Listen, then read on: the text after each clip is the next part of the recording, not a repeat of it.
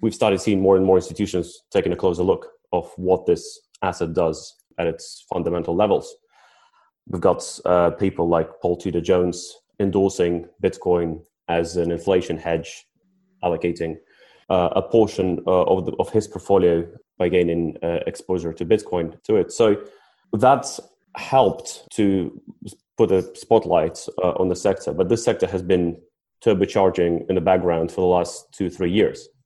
Before 2017, institutional scene did not exist. So obviously when we saw this news in the end of 2017 saying institutions are going to jump onto it right now, we did not think that. I was part of the institution on the buy side at that time in traditional space, and having had a look at what infrastructure looked like in the end of 2017 in this space, absolutely had no expectations of any institutional flow coming into this for at least 12 to 18 months. Because there are known problems to the general public and there are unknown problems to the general public when it comes to financial services. It's pretty hard because you have to understand both worlds really well. You have to understand what the buy side, what the sell side, what do these people want from each other, what kind of level of services they need to provide. Plus on top of that, you sprinkle regulatory aspects. And here comes blockchain. And the only known problem to the entire market space is private keys, So which is really like the only new factor that came into this is what do you do with private keys? And I guess if it will help for the audience, I can explain like what that problem at least was new, because that's not native to the finance or technology. It came with blockchain. So private keys is basically the single most important kind of vulnerability or the element that differentiates the digital assets in the form of blockchain digital assets versus any other storage form. The way it works, you have private key and you have public key. And if you think of a house that has an address, anybody can put through your letterbox any amount of money or any assets or any share, for example, on a piece of paper.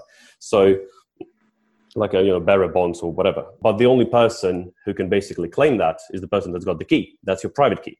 So your public address is basically the address that's known to everybody. And the private key is basically what can open this door and claim those assets. Now, the difference is there is no central register where you can say, well, no, I just lost my key. Can you give my house back to me? If you lose the key, you lose the house, basically. So that's what's created problems initially with custodianship, essentially, in a way, how you provide custody generally. Because, custodians play its part in traditional space, where, and they went through a period where, the paper became digital, and we were thinking that soon enough, there'll be a period where this digital is going to become digital, but based on blockchain.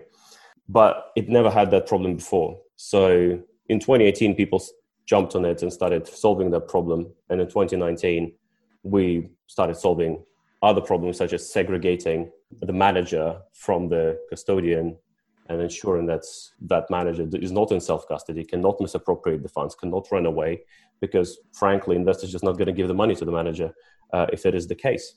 In 2020, the final piece of infrastructure that's been developing and on the agenda and finally been solved only in the last few months was the credit risk exposure. Because we have in the traditional space a solution for self-custody and a solution for credit risk, but that didn't exist in digital asset space until Q2. Those are, I would say, the elements which are quite important. So the three elements of it, is how do you store the private keys? What happens to your private keys? What kind of solutions available to do that in order to make sure that they're not lost or misappropriated? How do you make sure that you segregate responsibilities between custodian, administrator, and the fund manager, and et cetera?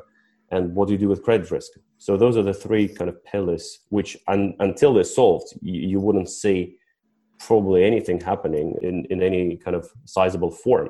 Right now, the sector is in the shape, to quote you, to turbocharge and to actually, because it's on par with what the requirements are from the traditional space. Have we got to the point where institutional investors will start to move into crypto assets in a significant way? Well, to a certain extent, we started seeing that already. And as all good businesses, develop in line with the client demand. So client demand is there.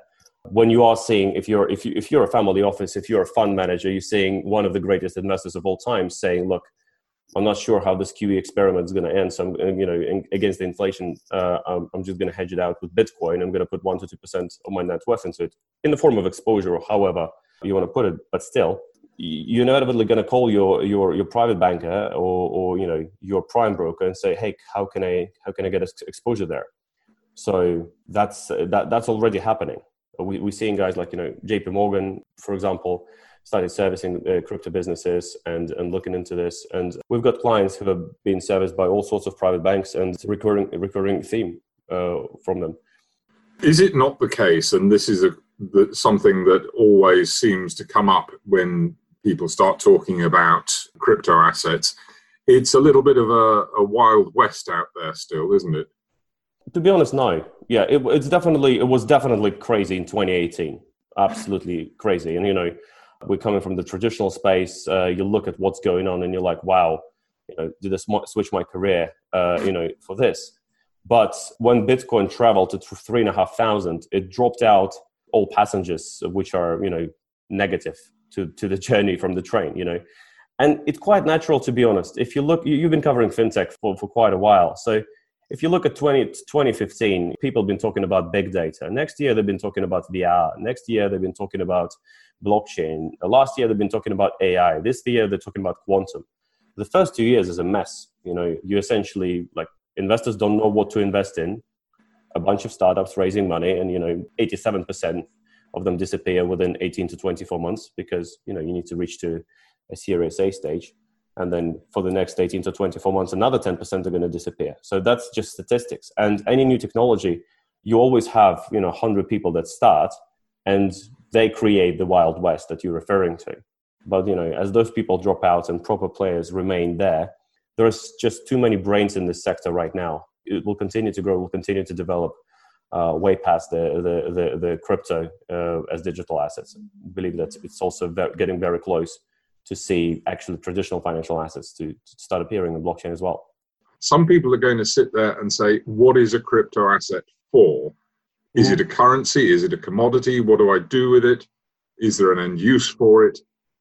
Because if you look at traditional assets, you can see quite clearly what it is you're investing in. There are arguments, for example, so let's just define the term digital asset, right? Like digital asset, the way we talk about it is not just the asset that digitally registered on a ledger, it's the asset that's registered on blockchain, and which is a decentralized, most secure database in the world, which could be modified by any player that's participating there in order to but also ensuring that that there is no fraudulent entries, etc., etc. Like that's the value of blockchain in this.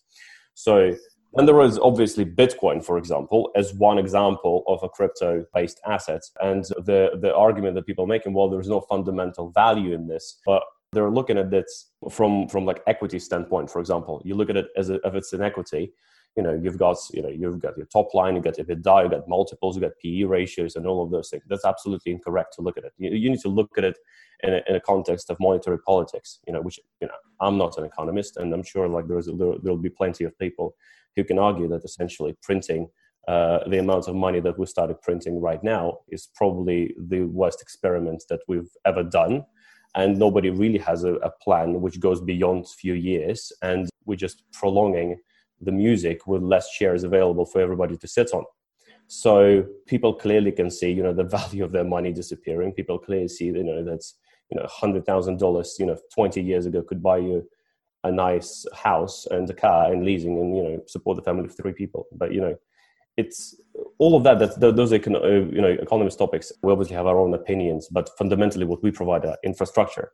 So we provide infrastructure for any asset that basically could be used for any asset to be stored on a distributed ledger. And the value of that is immense. And this is not coming from, because there are so many arguments before, for the last years, and I guess people got tired of the whole narrative that blockchain is going to save the world.